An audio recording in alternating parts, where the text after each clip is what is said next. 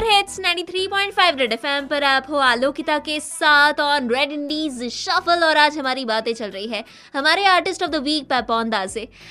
सो पेपॉन दा, आजकल बहुत सारे इंडिपेंडेंट गाने रिलीज हो रहे हैं and people are loving it, people are going crazy about it. तो आपको क्या लगता है, क्या वो 90s का एरा जहाँ पे इंडिपेंडेंट गानों का दौर था, वो एरा एक बार फिर से लौट रहा है?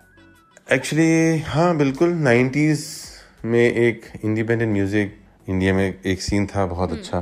टीवी में एक्चुअली म्यूजिक आता था, नॉन फिल्म म्यूजिक। फिर उसको कुछ म्यूजिक लेबल्स और ये सब जब आ गए हैं, जिन्होंने देखा कि फिल्म की म्यूजिक में ज़्यादा चमक है या रीच है या जो भी है, पैसा डाला जाता है, तो उसको I think they want returns. So industry का एक फॉर्मेट बदल दिया गया। बट एक ज़माने में 90s में हमने सबने सुना है, अली सचिनॉय थे, बाबा सहगल थे, अपाचे इंडियन थे, सिल्क रूट बैंड जैसा, Euphoria, Indian Ocean, colonial cousins.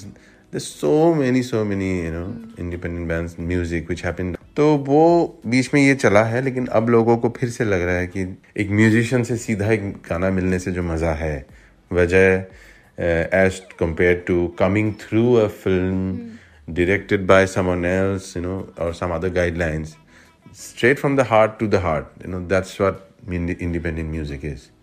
So I think that's coming back big time, and I have been really in the forefront. मैं रघु, इंडियन ओशन, रघु दीक्षित, हम लोग बहुत पहले से इंडिपेंडेंट म्यूजिक कुछ ना कुछ हमारा चलता ही रहा है कोशिश, एंड वो अभी धीरे धीरे दिख रहा है एक डिफरेंट कलर में सही, लेकिन फाइनली अभी it's looking possible that it's coming and it's going to be main stream.